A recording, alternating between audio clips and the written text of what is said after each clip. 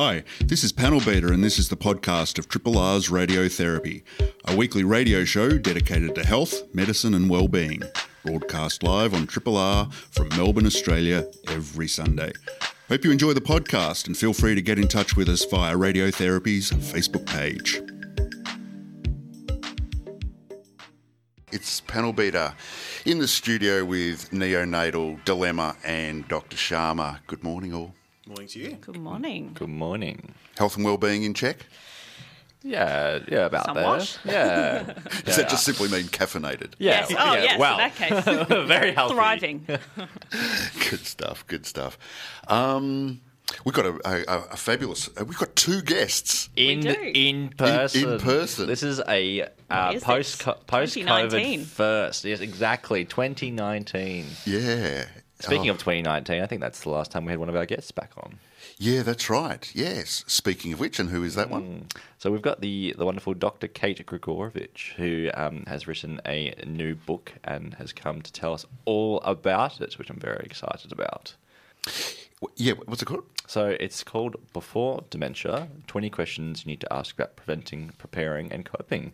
And I believe it's actually out now if you get to your grubby little hands on. So she's going to come and tell us all about it and answer a few exciting questions about dementia. Yeah, I think the last time we had her, she was on the phone and we were talking about ageing, weren't we? We were, yes. Yeah. And Dilemma, you've got somebody lined up for us as well. Yeah, a little bit of a different thread to dementia, but we are very lucky this morning. We're going to have a chat with Professor Susan Nielsen about the North Richmond Medically Supervised Injecting Room, the decision that the room will become a permanent fixture. And so we'll have a chat about that, which I'm really looking forward to. Simultaneously, as we're told that the CBD option may not go ahead. It's not locked in. It's not set in stone. That's right. Yes, not of yet. Oh, but maybe they can call it a trial and give it a go, just like they did with Richmond. I'm actually hoping to have that language of trials and stuff passed with Dr. Nielsen, trying to understand. Because my understanding, even with Richmond, is that aren't they quote unquote extending the trial? Yeah. Like, at what point does a trial just become permanent? We'll ask her. Yeah, we will. That's what they say about my time here in radiotherapy. Yeah, you're still on probation. I'm still on trial. That's right. Yeah, we'll go through the spreadsheets at the end. Give Dr. Neo a score. He's doing all right. The average is dropping a bit lately, but today's your opportunity. Lift your game. Hey, and at the tail end of the show, time permitting, going to chat to you guys about this very old school self-help book from 1934 called You Can Master Life. I need this book.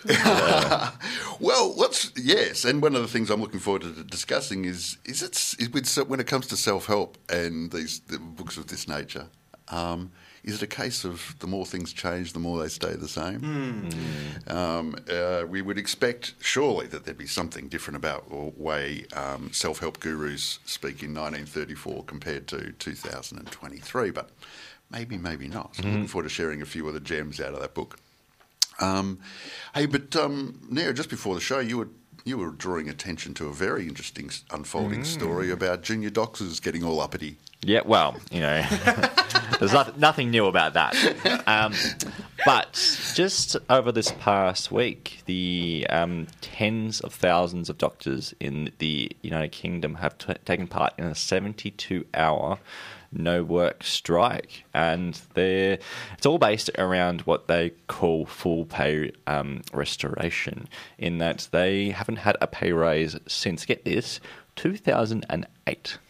So the doctors of today are being paid the same as the doctors of 2008, not accounting for inflation. Wow. And inflation in the UK is much higher than here. So that's just a slow and steady erosion of their wages, now to the point where a junior doctor can be paid as little as £14 per hour, which is just insane, thinking about the pressures of the NHS, the amount of training that these doctors go through, and then to try and live in London on £14 an hour, I imagine would be quite difficult. So they've taken part in this 3-day long, 72-hour strike where basically all of the junior doctors have dropped off their work. They've said, we're not coming in, and they've picketed outside of hospitals. which is just an amazing sight to see. Like, and when I say junior doctor, it's a bit of a confusing term in that it is everyone below the level of consultant. So it's everyone below the highest level. Right. So those highest levels have then had to step down into the junior doctor roles, which, I mean, it may have been something that they haven't done for the past 25, 30 years and don't actually really know how to do these junior doctor roles, because they are distinctly different from what they do on a day-to-day basis. Well, that's the thing, isn't it? And these, quote-unquote junior doctors in training are the absolute backbone of hospital-based medicine. I imagine the seniors don't know how to do a lot of really basic things. This is coming from one of those seniors speaking right now. Oh, absolutely. The palpitations I'm getting at the thought of being a resident chart medications. Oh, goodness. Chart medications, discharge summaries. Oh, goodness. Ward rounds. Throwback. So, I mean, but the it BBC... wouldn't be a decision that's been made lightly. No. Like, there's going to be huge ramifications from a strike in terms of cancellation of appointments, clinics, Absolutely. and procedures. So I imagine this has been a tipping point of a kettle that's been boiling for a long, long time. Absolutely. So they're asking for a 35% pay rise, which is... again, fairly significant. And in this strike, the BBC is estimating that more than 175,000 patient appointments and procedures have had to be cancelled across England, which is not a small undertaking, and it's not something that we like doing. Like junior doctors, the reason we get into medicine is not the money, it is to provide good healthcare and pursue something that we love doing. But when a few of these doctors in the UK have called medicine an expensive hobby, because it's actually costing them money to go to work because they have to pay for childcare. Yeah.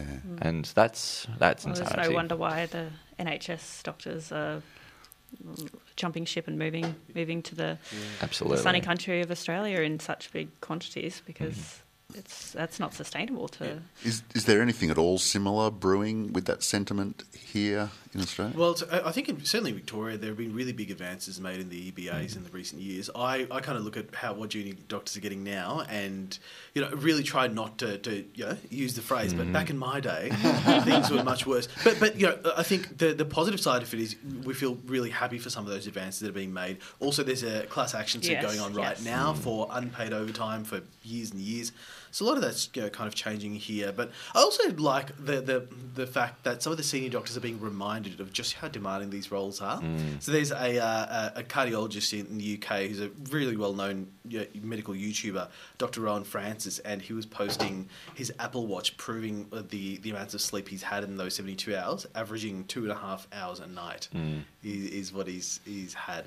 So, it's a... I'd also be interested in the number of steps the Apple Watch has counted. I know I can hit 10,000 steps on a busy shift. Easy. And I think in terms of our conditions versus the UK conditions, I mean, we've had a lot of positive work from people, back in the past 10 to 15 years, going through Vion's time and training, who have paved the way for the conditions that we're currently experiencing. And we're currently paid well, and we have excellent conditions that, I mean, can be tiresome during the long shifts and the long stretches.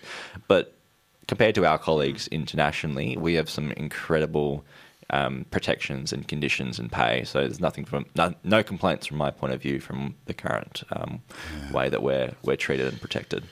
We've just had a text already come through, so and the question is, can we give a sense of what £14 actually represents? So £14 is about 25 Australian dollars, and 25 Australian dollars an hour in Melbourne would be for somebody working at a well-established hospitality or retail outlet. We know those hospitality retail jobs would be something like between $20 and $25, depending on where it exactly is. And then that's $20 to $25 then for living expenses in a place like London. Insane. Which, I mean, Melbourne's expensive enough as it is, but yeah. A meal out in London, I mean, when I was there in 2018, I could not get one for £14. Yeah, right. This is a podcast from Triple R, an independent media organisation in Melbourne, Australia. To find out more about Triple R or to explore many more shows, podcasts, articles, videos and interviews, head to the Triple R website at rrr.org.au. We are very privileged to have Dr. Kate Grigorovich in the studio with us. Dr. Grigorovich is a geriatrician and internal medicine physician and the author of a new book, Before Dementia, 20 Questions You Need to Ask About Preventing, Preparing and Coping. Welcome back to Radiotherapy. Thank you. So congratulations on the release of your new book. Could you walk us through the basics of what dementia actually is and a little bit about what inspired you to write this how-to guide to dementia? Yeah, so almost everyone knows someone living with dementia. It's sadly a really common condition, and it's now the biggest cause of health burden for people in Australia 65 and older. But it's also something that you sort of should feel like you know what it is, but it's actually quite complicated. So dementia isn't one disease. It's many different diseases or processes that cause damage to the cells in the brain that stop them doing their job, essentially, of talking to each other, which means that people lose cognitive function to a point that it impacts day-to-day life. And it's something that's slowly progressive. So you raise some very interesting, ethically challenging questions in your book, one of which I'm sure many of our listeners with relatives who have had dementia have had to face. The idea of dementia, sex and consent. Obviously, there is no one answer that fits all situations, but how do you approach the situation of adults who are engaging in sex but may not necessarily have the capacity to consent? Yes, there's been a lot of increased awareness about the idea of capacity, that, you know, you've got to, particularly for sex, that you've got to know, you know, who you're having sex with, you've got to be able to recognise them, you've got to know what you're doing, know that you can stop at any time. And this can sometimes weigh in really challenging ways in older adults living with dementia. And so, you know, something which I've seen a bit of is two older adults living in residential aged care, and they might not actually be engaging in sex, but each thinks that the other is their husband or wife. And it's really challenging because sometimes for those people, thinking that other person is their husband or wife gives them a great deal of comfort. And they might, you know, hold hands and, you know, enjoy that. But then it can also cause a lot of distress to the family. And as it ultimately, they don't know who that other person is. And so, you know, it's a really challenging area, and like really challenging, you know, there are good bits about is that if someone's taking comfort, you know, in, you know, if it's just something sitting holding hands with somebody, but then it can be distressing to see someone come in and see their life partner, you know, 50 years plus, not recognising them and thinking someone else is their husband. Actually, speaking of that, the idea of comfortable beliefs that may be false, how have we kind of shifted on that? Because I think back to maybe, you know, a few decades ago, the idea always used to be we need to reorient anyone who's demented, who, you know, you may think you're waiting at a bus stop for that's going to take you to your mum's house. That was a really frequent thing, and I remember so much of it used to be we've got to reorient these people, tell them where they are, etc. Is that still the idea, that we bring them back to, you know, truth, or do we just kind of let them have their comforting beliefs, as you say? Yeah, there's been a real shift, I think, in how we do that, and much more the concept of meeting people where they are. And so what I've kind of really understood a lot more from writing this book, we're always using our memories every day to orient ourselves in time and place and person. So if you walk into a cafe you've never been to before, there'll be enough cues there that you'll pull out of your memory that you'll recognise it's a cafe and you will know what to do. But for people living with dementia, they might not be able to pull the right memories, or sometimes they'll have triggers like a strong emotion that brings up a memory that's false, but for them, they're really experiencing it. And so if you try and correct people and tell them, you know, their reality isn't actually reality, it can cause them a lot of distress. And so what's often better and what causes less distress to the person, even to the person caring for them, is to meet someone where they are. And it can be really challenging. You know, one instance, I remember seeing a woman, she had quite advanced dementia, and she was holding a baby doll.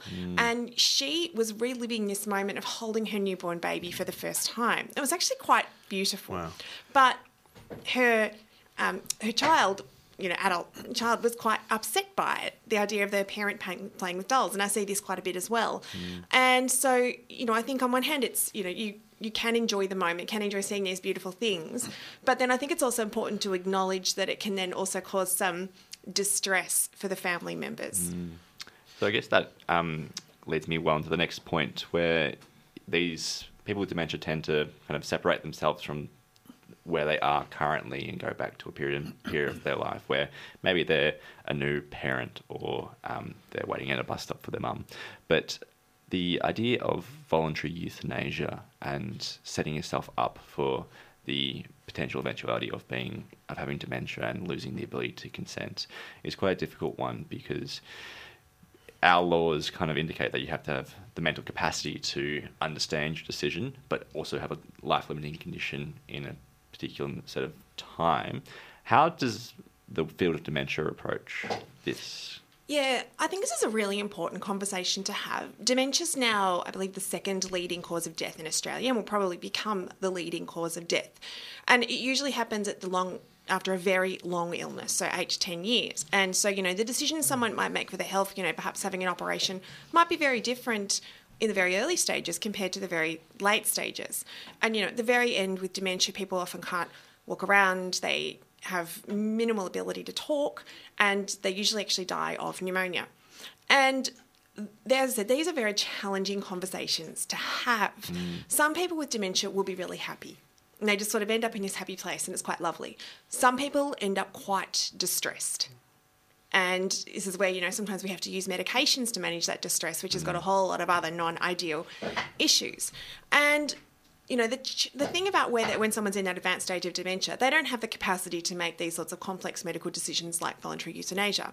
Other countries, people do.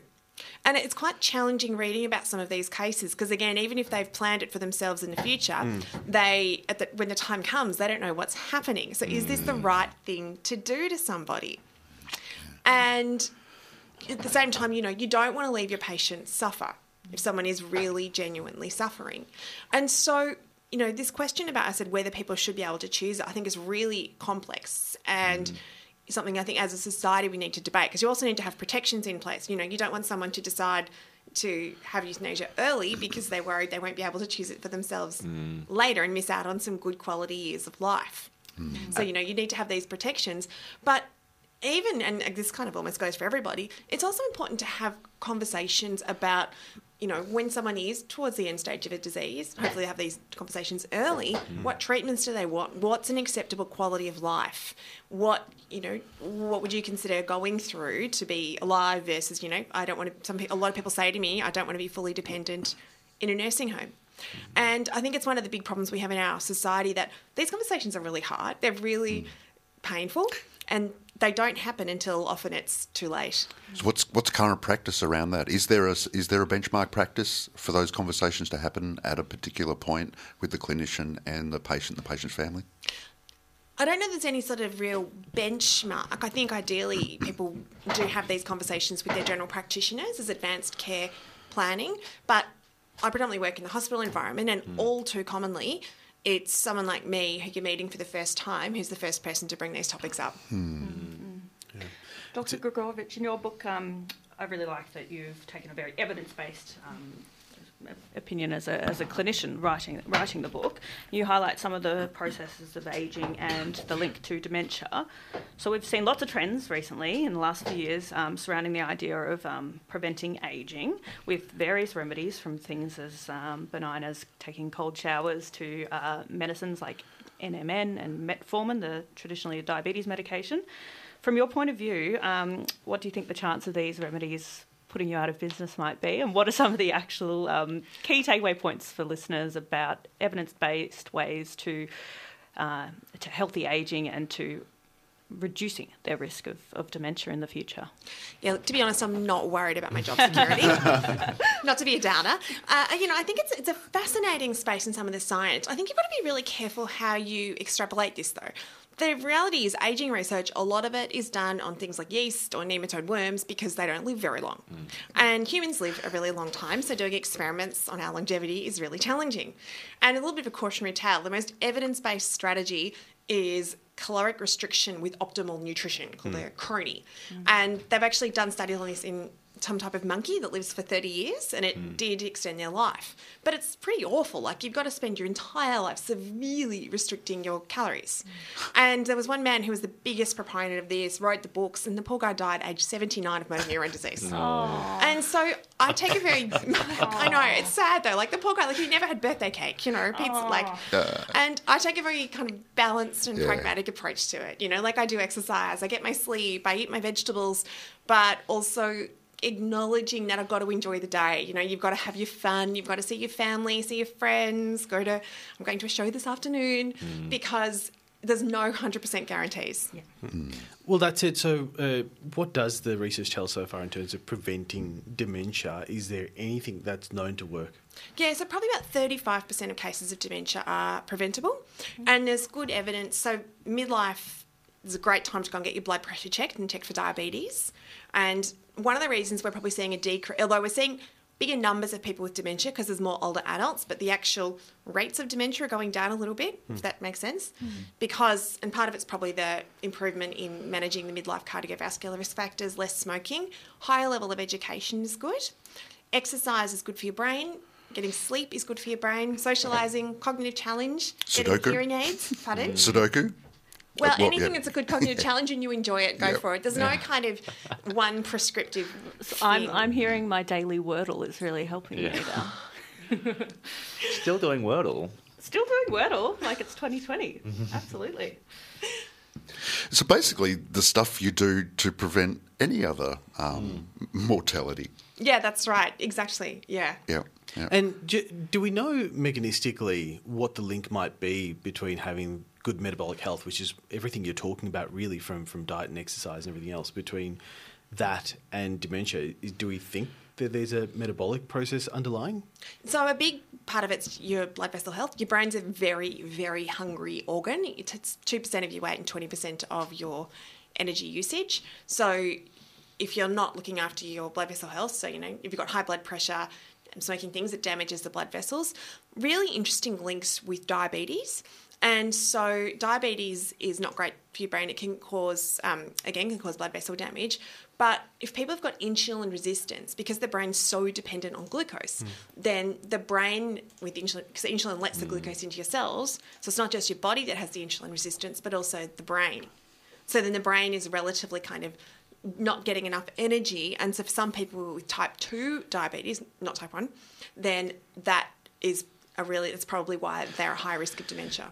Okay, using myself as a case study, every time I leave the house and I'm checking 3-4 times that the oven's off, or that I've got my keys, got my phone, am I doomed? No, you're not doomed. And that's one of the really challenging things in dementia. You know, we all have our moments where we forget things, and our brain, especially things like memory, is really hypersensitive. So if you have a bad night's sleep, your memory doesn't work as well the next day. Also, your judgment's not quite as good. You know, you're more likely to go and eat a bunch of sweets.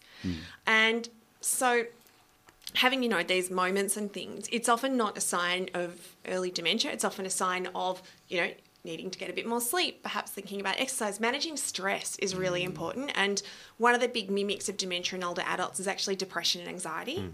And it can be very hard to tell them apart, and it's really important to rule them out and treat them so people can have optimal cognitive function. We've got a couple of texts coming in, Kate.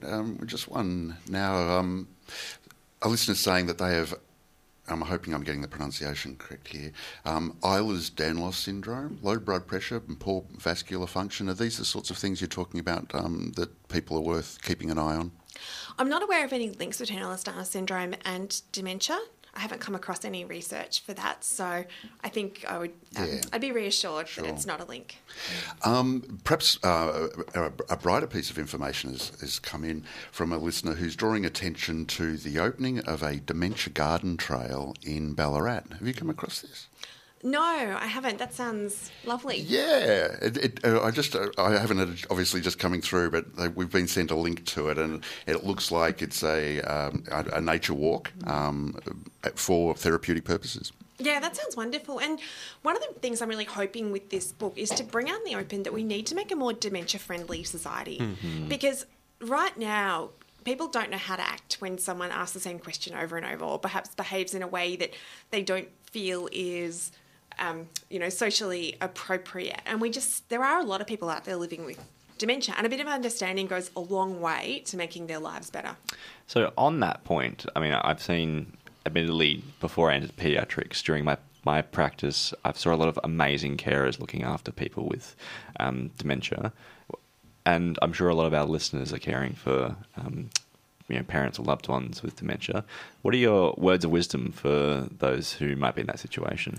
Yeah, so one of the things things I think it's challenging in the dementia space. There's a lot of talk about living well with dementia, and it is important. There are some people who are living with dementia themselves and have perhaps been well for a very long time and are continuing to talk. But what I want to say is that there are a lot of people who are having a hard time, and it's important that we talk about and that we validate these tricky emotions. And I see a lot of people often ending up in acute hospitals with dementia because their carers are burnt out. And if we don't talk about these difficult things, we don't create better services. You know, the last thing someone who's living with dementia needs is an acute hospital ward. Yeah.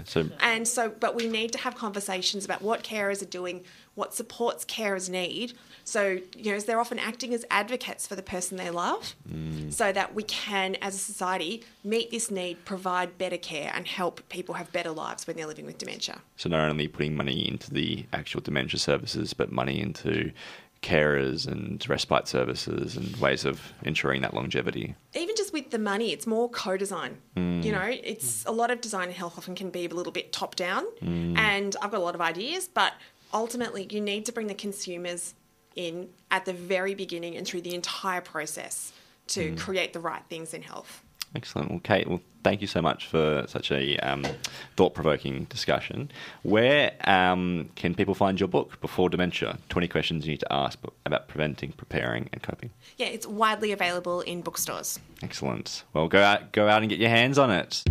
This is a podcast from Triple R, an independent media organisation in Melbourne, Australia. Triple R is listener-supported radio and receives no direct government funding. If you would like to financially support Triple R by donating or becoming a subscriber, hit up the Triple R website to find out how. We have a second guest in the studio this morning. It's Professor Suzanne Nielsen, who is a pharmacist and a researcher with a passion for reducing drug-related harm in our community. Professor Nielsen is the Deputy Director of the Monash Addiction Research Centre in Melbourne and joins us in the studio this morning. Welcome, Susie, to Radiotherapy. Thank you. So earlier this month, our Premier, Dan Andrews, announced that Victoria's first medically supervised injecting room, which is located in North Richmond, will be providing an ongoing service after a review found evidence that the room has really helped a number of vulnerable people in our society. What did the report show? It's the second review of this centre, and we know these are often very controversial services that have a lot of evaluations. The second review is very consistent with the first, finding that many lives were saved, but also there are many other health benefits. So, for example, people often will go on to other kinds of health services from their exposure to a health service like a medically supervised injecting room. I think those main benefits of lives saved and other health benefits for people who use the service are fairly critical. What are those other health services? Are they located within a medically supervised injecting room? So the medically supervised injecting room is actually co-located with a community health service. So they have all kinds of primary health care services there, including dental services, hepatitis C treatment. They have treatment for drug addiction. So really strong evidence-based treatments like methadone and buprenorphine. People can access those and be referred basically next door from this supervised injecting room. So that kind of co-location is pretty important in the benefits that people experience. So how good has the uptake been of people, presumably they're coming in to use the substance in a supervised way? How successful is your facility saying, hey, while you're here, let's look out for the rest of your health? Are most people interested? Are they persuadable to seek out? Yeah, there's a couple of things about these services that I guess are important to understand. Number one is that we know that the people who use these services are some of the most marginalised people in our communities. They've often had really significant histories of trauma and ongoing traumatic experiences that they're exposed to through living in and around people who are injecting drugs, and often, on the fringes of society, facing a lot of stigma. It takes a reasonable amount of time to build trusting relationships with people who've been judged so harshly by society and often are not been very well supported by society. And so that's one of the things that these kinds of services are amazing at. They build relationships over time. It's not the first time that someone walks in that it's like, right, let's get you off to treatment. It's often many months of building rapport and trust, and that's the kind of thing that will mean that when someone maybe is in a space they're like, I'd like to make a change, they know where to go, they know where to ask, and particularly when that service that might provide treatment is right next door, that's a really good model for having people progress onto care. I've seen numbers suggested around 700 people have actually entered addiction treatment directly through their attendance at the medically supervised injecting service in Richmond. We actually have decades of research around these services from other parts of the world as well, and so it is actually quite well demonstrated that many people will end up reducing their substance use following engaging with a service like this. So it's not uncommon to see that as a trajectory, even though it's not a requirement of attending the service, and that would actually be really kind of counterintuitive to say that you have to stop your drug use if you come to the service. So that's not the way it works, but just by developing those relationships and being able to offer that information and advice at a time that is appropriate for the person. And I heard our previous guest here talk about meeting people where they are. That's absolutely the foundation of the way that these services work. Just taking a step back, could you walk us through what actually is involved in a medically supervised injecting room? Like door to door, what are the users experiencing? Yeah, they are. Look, there are different models around the world. The model, which is kind of pretty similar across the Melbourne and Sydney services, is that essentially people will come into a reception area. They register, although it usually doesn't require identifiable information to register, but you will have a file there, so someone who attends and re-attends and maybe has medical notes will be attached to that record, but it can be anonymous, your attendance there. Once you've registered, depending on how many people are waiting, you can either often go straight through, or you may need to wait for a short period of time to an injecting booth. These are facilities that are set up to be sterile and easily cleaned, and have all the equipment that people need to inject as safely as possible. There are, again, different models, but sometimes it'll be a booth where one person might go to inject. Sometimes it'll be a booth where two people might go, for example, a couple. When you're in that space where people are injecting, there are medically trained staff on site, so that if something goes wrong, if somebody overdoses, they're able to respond very quickly. That obviously happens a minority of the time. Most of the time people don't overdose and they're able to inject in a safe space where they don't have to rush and they can minimise any damage to themselves because of that safe space and because they have all the equipment they need. There's often a third stage with these services, which is kind of an aftercare area.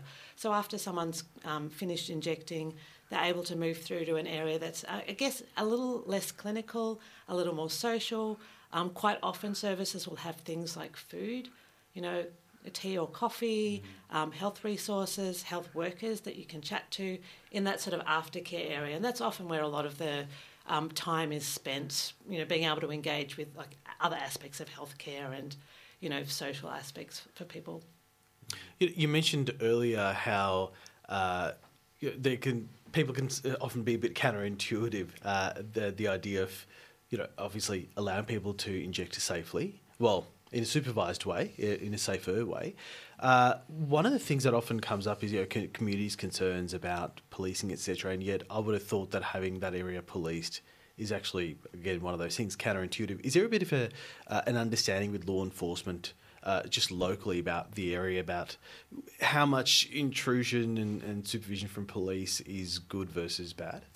Yeah, look, in general, with not only these services, but also drug and alcohol services, needle syringe programs where people are able to access sterile equipment, there is generally an agreement with law enforcement that if they're waiting for people outside the front of those services, that's going to stop people using the services and really prevent all the benefits that we know are very well established to happen through having these services. So there is generally an agreement and a close relationship with law enforcement to not over-police those areas. Having said that, we know law enforcement still needs to do their job and respond to any events that are happening in the area. So that can be a tricky balance to get that right. Yeah, right. And just quickly, I wanted to ask, I understand the trial for Richmond is extended. Is it now made permanent, or is it just an extension to the trial? So what was announced earlier is a commitment to making it a permanent service. And obviously those of us who are familiar with the evidence and how well these services work are very excited to see that commitment. We know that the service in Sydney, I think, was in trial status for well more than a decade. So it was a trial that just kept being extended and kept being reviewed. So it is, I think, a positive thing that the evidence is in, and it seems very clear that the benefits from this service are established, and that commitment to making it a permanent service has been announced.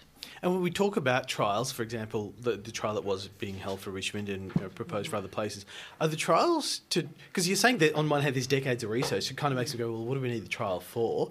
What is that trial actually for? So these services and harm reduction services in general tend to remain very controversial. So the idea of just establishing a service, despite the decades of evidence showing how well they work and having hundreds of these services around the world, often there still does need to be, to satisfy the community an assessment of the effect of having a service and how that service is run and ensuring that there are benefits. So it's not uncommon to see that trial phase first, even though there's so much evidence showing that these services So it's not less a medical trial, more a community acceptability trial. Yeah, well, I guess measuring the outcomes and implementation of it in a particular site, and members of that community would probably want to see those outcomes. Yeah, it's both. Okay. Professor Nielsen, I'm interested to know if your thoughts on other harm reduction approaches, which are yet to be taken up in Victoria, at least. I'm talking about things like pill testing facilities, which have been okayed in other states of Australia, but as of yet, if I'm correct, we don't have a similar facility in Victoria. Seems kind of another counterintuitive type of thing we've got going on here. Yeah, look, these harm reduction interventions are probably some of the most controversial, partly because people who use drugs are some of the most stigmatised, or the most stigmatised parts of our community. So we know even with methadone and buprenorphine treatment, these are treatments that are profoundly effective. They halve mortality. Yet it took decades and decades to get the support to actually have those offered as legal treatments. We've seen progress with the medically supervised injecting room. Now we've had these trials that have been very closely evaluated, but now these services being recommended to be permanent. We're still, I guess, on the road to that acceptance with things like drug checking. We know there's actually relatively high support. Lots of states have either had festival-based kind of short trials of it, or they've got a permanent service now in Canberra. Again, there are concerns. These are generally unfounded, but people have these concerns with harm reduction that if if it's not dangerous and if we make it easier, maybe people will use more drugs, and that worries people. We actually know from the research that if you reduce the harm around drug use, it doesn't make people use more drugs. People are going to use drugs in our communities anyway, but what we can do is make it safer for them, and particularly when we're talking, maybe around young people in music festivals. We know most people actually will age out of kind of drug use at music festivals, and keeping people safe while they go through those periods of their life when they're having fun and doing those things. If those lives once they're lost, there's nothing that we can do. But most of the times, those people won't go on to use drugs into their 50s and 60s. It's a very short time in someone's life. So, but it's just getting that understanding that these things don't contribute to worse outcomes for people. They just reduce the harm. So what do you think the barrier is then in introducing those services in Victoria? Like, we've got this brilliant medically supervised injecting room that's now becoming a permanent fixture, but we seem to be lacking in other more evidence-based facilities. What do you think is the barrier? Why is there that disconnect? I think it takes a long time to get community support, and I think because often people don't understand the evidence behind harm reduction, and they're concerned, you're condoning drug use, like those kinds of arguments. We hear them all the time. I think we really need to bring the community along with the evidence of actually making drug use safer. Doesn't mean more people use drugs. It just means we reduce the harm and more people will be alive. So I think that's part of it, is really just educating the community that, we hear their concerns, but actually lots of research shows that those concerns are not supported by data, and in fact the opposite. And so what has the local Richmond community been saying with this trial going on for years? Look, people have probably been reading the newspaper and seen that there are, very divided communities often around these services. We hear some very vocal stories. I think what's important, again, is going back to the data and the decades of research. People are worried that maybe these services will attract people who use drugs or, create problems. I've been living in Melbourne for a long time. The street-based drug market in Richmond, and particularly in that North Richmond area, has been there for decades. It's very well established. It was there long before the service was implemented. And when I was working in drug treatment services in the local area, there were photos of people injecting outside that primary school before, in popular media, before that service was established. So while we understand that it might be a conclusion people jump to, it's actually not evidenced. We know those problems existed beforehand. And it's better to provide, I guess, a discrete service where people are, injecting away, behind closed doors in a safe environment, given that market and people were injecting, very publicly in that area anyway. Suzanne, can you then help us understand, with the news that North Richmond's ongoing, we also heard the news that there's certainly no certainty about the proposed CBD facility, and that's got a report due mid-year or something of that nature. What are the distinctions that the report is? Do you anticipate the report is looking at from Richmond, just 3 or 4 kilometres away? Look, I don't want to foreshadow what that report will say in the middle of the year, but we do see some similarities. We've seen, for example, overdose mortality in that Richmond area really go down in recent years, but in the same period of time in the CBD, it's really gone up, and now it's actually surpassed what we see in that Richmond area. So there is good evidence that is the right place, that's what there is. We know there's a very kind of evidence street-based substance use sort of behaviour going on in there, and that is where we need to locate these services. I understand community concerns, but actually lots of research shows that having a place where people are no longer out and publicly injecting improves community amenity, but obviously choosing somewhere sensible, thinking through all of that, and also having time to bring the community along is helpful. We know in Sydney, for example, the medically supervised injecting centre is literally over the road from the train station there, and most people don't even know it exists. It's very, it's behind a facade. There's not a big sign out the front. But these services, they don't have to have big flashing lights on them. They just can quietly do the good job that they do and take some of that public injecting behaviour off the street and also save lives. Yeah, I think to that point in Richmond, I saw a couple of texts coming to ABC, and one was from someone saying this Richmond facility is very unsafe for the locals, etc. And another one saying, I work right next to the Richmond facility. I haven't noticed it's been there for years. And the person saying that it's making Richmond unsafe lived in Ballarat. So I think it tells you a lot about what people's perceptions are versus perhaps the reality of a well-run supervised injecting facility, and hopefully that's going to quell some sensitivities when it comes to the discussion for the CBD. Professor Susie Nielsen, it's been wonderful to have your expertise on the show this morning. This is a podcast from Triple R, an independent media organisation in Melbourne, Australia. Triple R is listener-supported radio and receives no direct government funding. If you would like to financially support Triple R by donating or becoming a subscriber, hit up rrr.org.au to find out how. Just in the last couple of minutes, our tale of the show, Frivolity, this week is looking at a 1934 book called You Can Master Life. Effectively a self-help book of its day and age. So he caught my attention, and I thought, okay, what can we find that's different about 1934 and 2023 self-help book? And I was expecting, okay, there's going to be obviously a different age and time, around the sorts of communities we lived in, the diversity in communities, etc. Surely it's going to be different. And I kid you not, folks, if we took that date away from the publishing in the first paragraph, it was remarkably familiar to the sort of self-help that's going around at the moment, particularly that sort of self-help that's about what I guess you might call pop stoicism. Right. Nothing is good or bad, but thinking makes it so, said Hamlet, and that kind of thinking. So let me just give you a sense of it. I'm going to run you through. There's one really interesting table in the book, and it's suggested that it bounces off a famous Mark Twain quip, where he said, "I had a lot of worries in my life, most of which never happened." and then he breaks them down into these 5 types of worries. He says, worries about disaster, which, as later events prove, never happened. That's about 40% of my anxieties. Worries about decisions I had made in the past, decisions about which I could now, of course, do nothing. About 30% of my anxieties.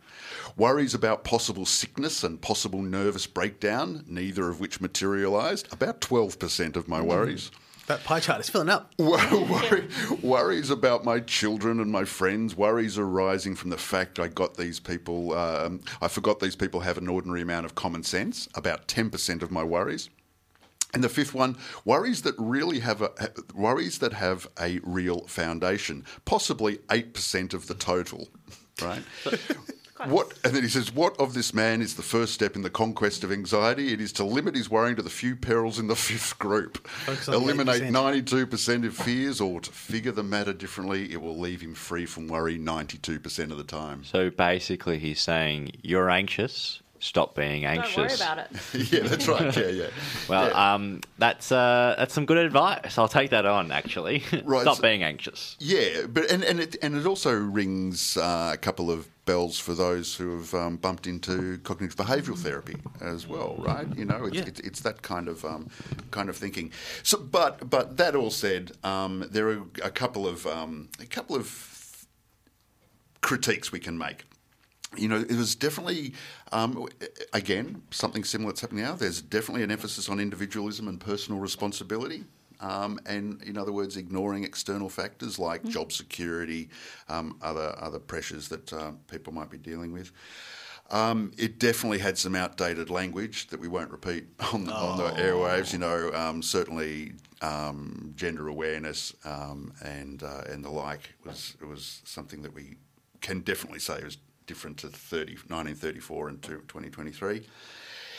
Interestingly, there was an emphasis on pursuing success at all costs, right? So that became, so it wasn't just saying, hey, don't worry about things that are outside your control. It was almost like deny that there's a problem, you know, and just be single-minded on competition and success. Again, that's something that's not uncommon today in like this, you know, a little bit of a hustle mindset. You know, you gotta Do your full-time job and then your side hustle. Exactly. Why are you not working 24 hours a day? Yeah. There was no attention at all to things like equity and social justice. And similarly to the point I made a moment ago, there was no recognition about privilege or systemic inequalities shaping. I guess that's just the self-defining genre of self-help, isn't it? It really is. Just down to you, and it's interesting to see that the framing, I think, still persists.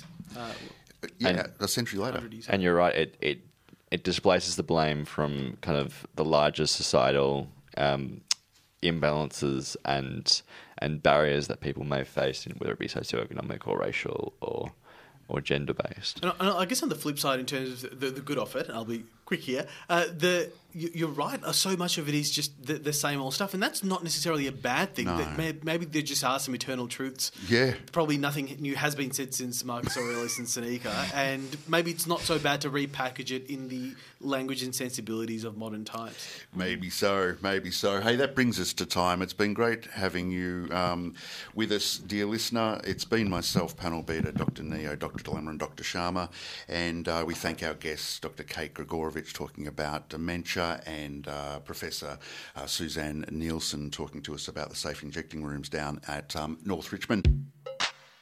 Hi, this is Panel Beater. Thanks for listening to the podcast of Triple R's Radiotherapy, a weekly radio show dedicated to health, medicine and well-being, broadcast live on Triple R from Melbourne, Australia, every Sunday. Hope you enjoyed the podcast. Feel free to get in touch with us via Radiotherapy's Facebook page.